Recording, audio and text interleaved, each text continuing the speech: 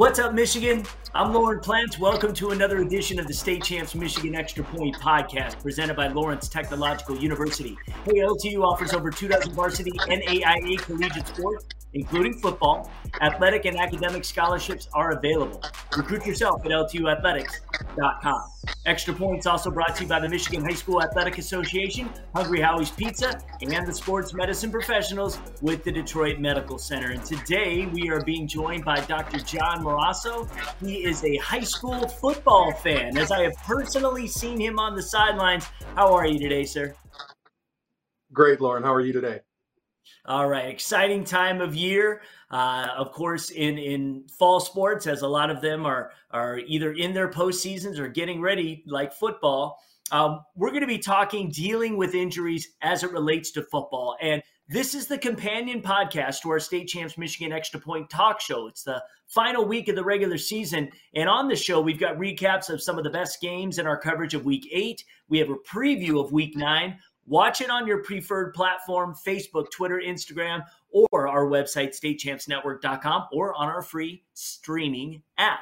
Now, we talk with the digital managing editor at statechampsnetwork.com, Matt Mowry, to talk about the latest state rankings in just a bit. But first, we're talking injuries and how you can deal with them, especially at this point in the season. All right, Dr. Morasso, let's get into it. What are some of the common football injuries that you see in your practice?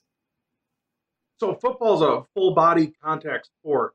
So therefore, I really see injuries of all the different body structures, your feet, ankles, all the way up down into the hands, back, neck.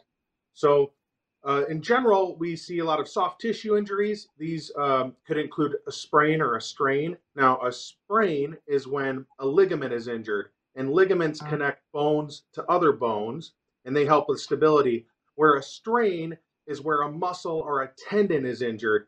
And this will happen with an overstretch injury, and it can range from that all the way to a complete tear. We see contusions and bruises, cramping, bone injuries, stress fractures. So really, we see it all with football. That's right.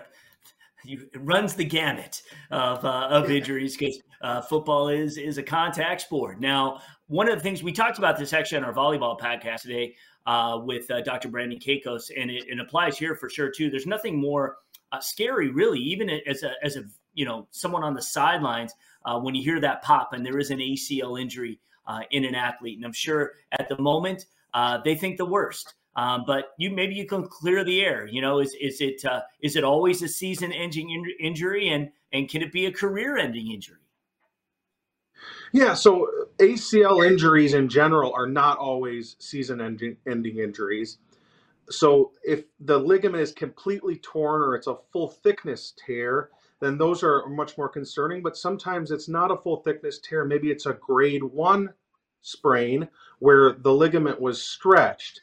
And if that's the case, based on the physical exam, based on if there's any laxity of that knee joint, and if there's swelling or fluid, would determine the next steps in getting a definitive answer. Usually that's going to include an MRI. And based on that information, we can get that in a timely manner. Sometimes if it's not a complete tear, then absolutely we can return even in the same season a couple weeks later. Now, if it's a complete tear, a lot of times those will end up requiring surgery if you're going to still do any cutting type activities, playing at a higher level. But absolutely, we see patients come back and they get really good rehabilitation after that surgery is done for the complete full thickness ones. And we see athletes at every level, from professionals all the way down to youth sports, that will end up recovering fully from their ACL. So just really important to get appropriate rehab after the fact to prevent further damage to the knee or even injuring other parts of the body if the knee isn't stable. Absolutely. We're talking with Dr. John Morasso of the Detroit Medical Center in the sports medicine physician team. And, surgery is always, a scary word, especially when it comes to, athletes and their parents. And but there have been so many improvements, so many enhancements in sports medicine. It's not always the first choice for injuries. And maybe you can just kind of ease the pain on some that there are a lot of ways that you can treat football injuries non-operatively. Absolutely. Over 90% of orthopedic injuries, sports medicine issues are treated non-operatively. There's really rarely a situation where we're going to recommend surgery right off the bat. So that is absolutely the biggest concern from patients and from their families when they have an injury. Of course, we kind of think the worst, but if we get the right diagnosis, get you in the right treatment plan, there's a lot of different things we can do with home exercise programs, formal physical therapy, sometimes injections with steroids, sometimes without steroid, and just some like dry needling, acupuncture, cupping. I do a lot of osteopathic manipulation, which is a hands-on approach to correcting structural alignment. And when we can get everything in the right alignment, a lot of times you'll function a lot better. You can heal quicker, increase blood flow. So absolutely, we want to try to do everything we can non-operatively before we consider any type of surgical intervention. Absolutely. Concussions are something that we deal with in football, maybe more than most sports. What should players, coaches, and parents know about concussions and return to play, most importantly? So most importantly, we have to take concussions very seriously. If we ever suspect a concussion, we're going to remove the athlete at that time, and then we're going to be reevaluating. With a concussion, we will look out for a lot of warning signs that could be something more severe than just a concussion, like a brain bleed. So we always tell people to keep an eye out to make sure that they're not having a worsening headache, they're not having issues with their balance, really feeling lethargic or very fatigued or out of it, not answering questions correctly. Those are reasons that in that immediate setting, you have to get to the emergency department so you can get a scan of your brain to make sure you don't have a bleed. But 90% of the time, concussions will fully heal and fully resolve within 2 weeks. So we really take a stepwise approach as you work back from the concussion, and that includes increasing your activity and also increasing your learning as we can and as those symptoms are under good control. If we can do that and really get the athlete back moving, there's kind of a sweet spot where too much activity, if you're causing worsening your symptoms, that'll make things worse. But also even some of the more recent studies show if we just completely do absolutely nothing, that's not better either. So there is a sweet spot where you track your symptoms and you make sure whatever you're doing isn't making the symptoms worse, but you want to actually get a little bit moving as long as it's not causing a worsening of your headache and other symptoms. We want to get you moving to increase that blood flow and increase the blood flow to the brain to allow you to heal even quicker. It's good advice. This is very open-ended, but we're at the grind of the football season now. We're about to finish the regular season, get into the postseason. So that run for a lot of teams, it will be 4 weeks as they get an opportunity to compete for a state championships. And I'm sure there's a lot of things that athletes would like to be able to know what they can do to help reduce their chance of an injury.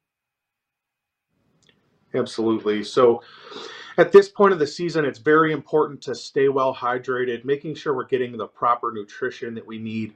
We're really putting a lot of demand on our bodies at this point in the season. So just like anything, right? Even a motor, if you need to put the right fuel and the right gas inside of it in order to get it to run efficiently, the same is true with our bodies, even more true with our bodies. Dynamic stretching is also very important. Just listening to your body and not pushing yourself beyond the point where you feel like you're injuring yourself. We're going to have bruises and bumps and bruises at this point in the season, but really just try to listen to your body. If you feel like something is more serious, it's better to get it evaluated, determine, is this something we can continue to play through, or is it something that we need to do some other treatments? And then also just making sure we're wearing the proper fitting pads and equipment. That's the biggest thing at this point in the season. We're talking with DMC Sports Medicine physician, Dr. John Morasso. And thank you for your time today, sir. One more question for you. And this really is regarding when an injury can be treated at home, or, maybe even more importantly, the signs that you need to go see a sports medicine specialist. The biggest things that I'm assessing on the sidelines and determining if this is something that someone could continue to play through are strength, range of motion. So if you have full strength and full range of motion, this is typically something that we can continue to play through. Anytime there's a lack of that, it's better to get it assessed to determine, is this something that we need to do something more, get some additional imaging, or is this something that we can continue to ice, kind of protect the area and allow you to keep playing. So strength, range of motion, bruising, or issues with balance, those are all reasons that I think you should get checked out by a sports medicine physician. Fantastic. All right. I want to thank Dr. John Morasso for his time today. Hey, if you have a sports injury keeping you sidelined, call the orthopedic and sports medicine team at the Detroit Medical Center. You can do that by calling 1-888-300-DOCS. That's 1-888-300-3627. All right, well, we thank Dr. John Morasso for joining us from the DMC, and now it's time to wrap the podcast, and we do it every week by taking a look at our weekly rankings, which are rapidly now coming to a close. You've got next week will be your final situation and the final layout of how the teams finish this year. Of course, I'm talking about the digital managing editor at statechampsnetwork.com, Matt Mowry. Good to talk to you once again, my friend, and we were talking a little bit off air about playoffs and things of that nature. And I did mention the KLA, and it seems that's kind of the theme of what was your rankings this week, at least in terms of some shakeups, some disruptions, and some teams making a play. Yeah, and a couple weeks ago we talked about kind of the de facto title games when Heartland played Howell, and we had, I believe, Belleville. That was the Belleville-Fordson week. It was kind of like these were the showdown games.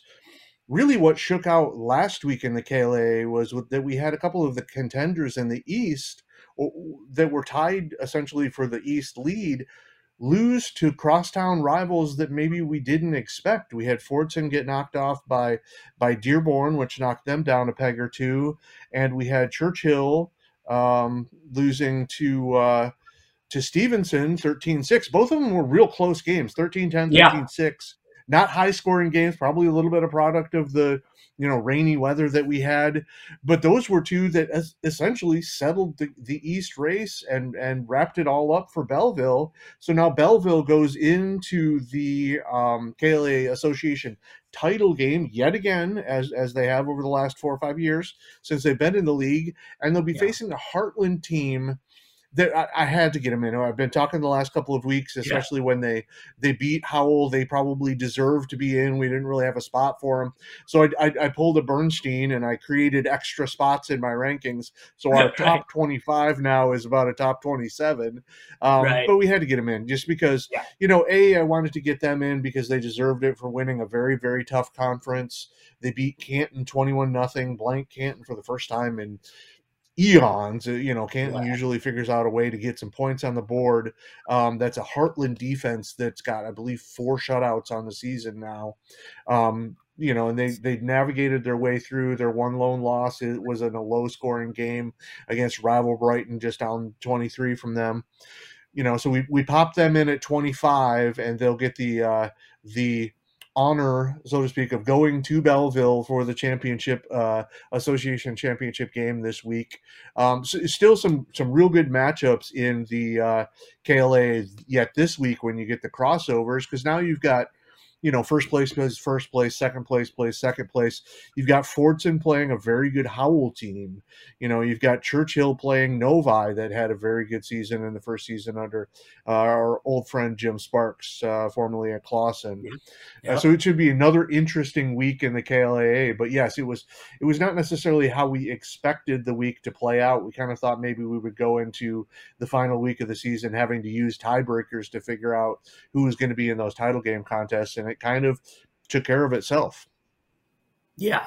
And when we're really looking now at, the cream of the crop. So again, I invite you to go to statechampsnetwork.com, click on rankings, and check out our top 25 rankings. He's got every week there too, so you can kind of see the progression and how it's been. And he's got a ton of honorable mentions in every division about those who are on the bubble and those who could make some noise come playoff time. But, when we're talking about, the beasts of Michigan high school football right now, our number one team, Detroit King, certainly has played like it all season long.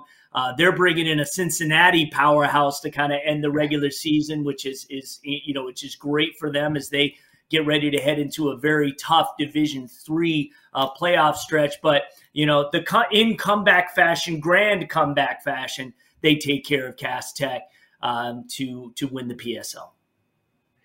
Yeah, and it's one of those decisions that I've kind of had to mess with Cass Tech a little bit this season. Normally, you do not have a 5-3 team hanging around in the top 25 because in a normal year that team just hasn't proven that they belong among the elite.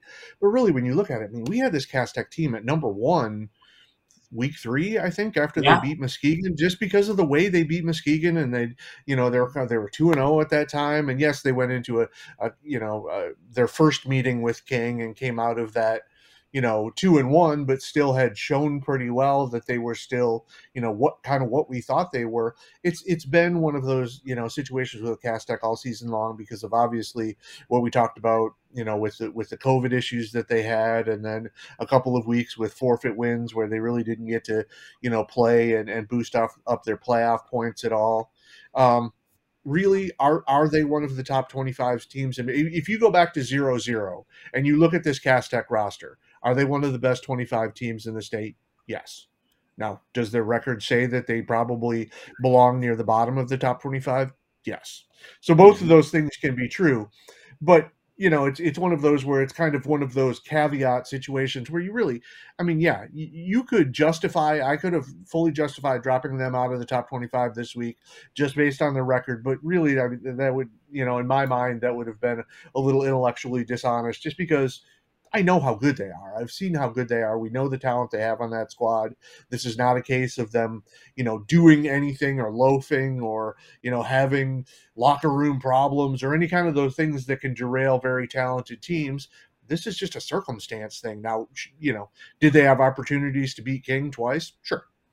And those are both close games, but they were both close games against what's the number 1 team in our state right now. So, it's an interesting situation. I think everybody kind of knows the backstory with them. Now, the key story with them this week, obviously, we were talking about this a little off air before we got on, is they have to beat Orchard Lake St. Mary's to get into the playoffs, and that will be the ultimate determinant. Probably next week, I think, if they don't make it, I probably will drop them out for the final top 25. But the playoff system, as flawed as it is kind of showing us what it was designed mathematically to show, and that's that Cass Tech has not beaten enough teams with winning records and big student populations on its roster. It's going to be interesting to see how close the math. Say they beat an Orchard Lake St. Mary's team that is pretty comfortably in the Division III playoffs. They're middle of the pack, I believe. It would be interesting to see if Cass Tech comes out with a win on Thursday, how exactly mathematically that shows up for them. I think that may be enough to get them in, but I'm not positive of that. I haven't really crunched the numbers on that, but it'll certainly be an interesting thing to watch. Yeah, there's no doubt about it, and I think it has. If I'm trying to pull the map up here, it's been a long time since Cass Tech has not made the playoffs. There was a long stretch where they didn't. When you're talking about the 80s and the 90s, where if they did make the playoffs, it was very very limited. But now they're in a situation where very realistically they may not make the playoffs for the first 2007. time. Yep. Oh, you've got it already. Okay. Well, 2007 was the last time they did not, and they were a 5-4, hoping to get in that year, but did not. Yeah, they probably had 15 Division I players on that team. They just didn't get into the playoffs, and they quickly turned it around afterwards. So, it's a very, very interesting thing. I think the top 5 that you have with King, Grand Rapids Catholic Central, Rockford, De La Salle, Belleville. is a very strong top 5. We're going to see De La Salle at the Prep Bowl on Saturday. They've already taken care of UD Jesuit once, so they're most likely going to do that again.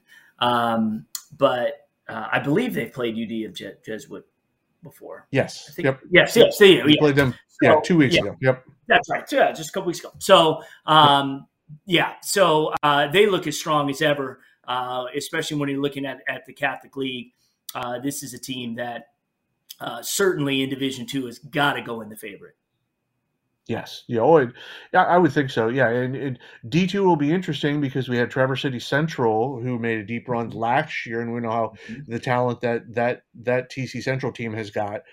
Yep. The 2 TC teams are going to be playing. Traverse City West plays Detroit Catholic Central this week. Right. Up at Thurlby. So it'll be interesting to see because Traverse City Central put a hurting on Brother Rice. It's a very good Brother Rice team that's been a little up and down this year. They certainly have offensive weapons, and Traverse City Central with a 56-13 win over Brother Rice. That's a team that's to be reckoned with in the D2 playoffs. D2 is going to be very, very interesting because I think De La Salle certainly goes in as a favorite, and Traverse City Central has got to be one of those other teams that you look at that cocould be right there with them. Yeah, and what's interesting about your top 25 too is so many teams. It's just littered with teams that are 8-0, 7-1, 6-2. We're seeing career seasons out of some of these schools in terms of win totals, and it makes it really interesting. How it's all going to shake out in your final 25, but obviously, trying to predict how well they're going to do in the playoffs. Yeah, and I think some of that all depends on how the brackets end up shaking out, and as far as who gets matched up where. If you end up having 2 top 10 teams in the same quarter, essentially, that certainly limits one of them on how far they're going to be able to go. So geography sometimes just plays a role in some of that stuff. But yeah. We've got some contenders here and teams that, of course, as soon as we say that, there's always somebody who's in, not even on our radar, who makes a run through the playoffs and just absolutely upsets the entire apple cart. But you look at some of the teams that are battle tested too. Grand Blanc has run through a gauntlet when you talk about, the SVL Red playing, the Lapeers and Davisons and, playing some of the best teams in the SVL's Northern Division, and then some of the non-conference wins that they have even early in the season with a win over East Lansing and a win over Grand Rapids Forest Hill Central, who's in the rankings. That's a battle-tested team. Saline had to hold off Dexter 42-40. That's a Dexter team that bumped up to the SEC Red this year and has all kinds of playmakers on that squad. That's a Saline team that has kind of gone through the gauntlet because they opened the season with kind of a last-second win over a Hudsonville team that's now kind of, right on the cusp of the playoffs and has had some heartbreaking losses.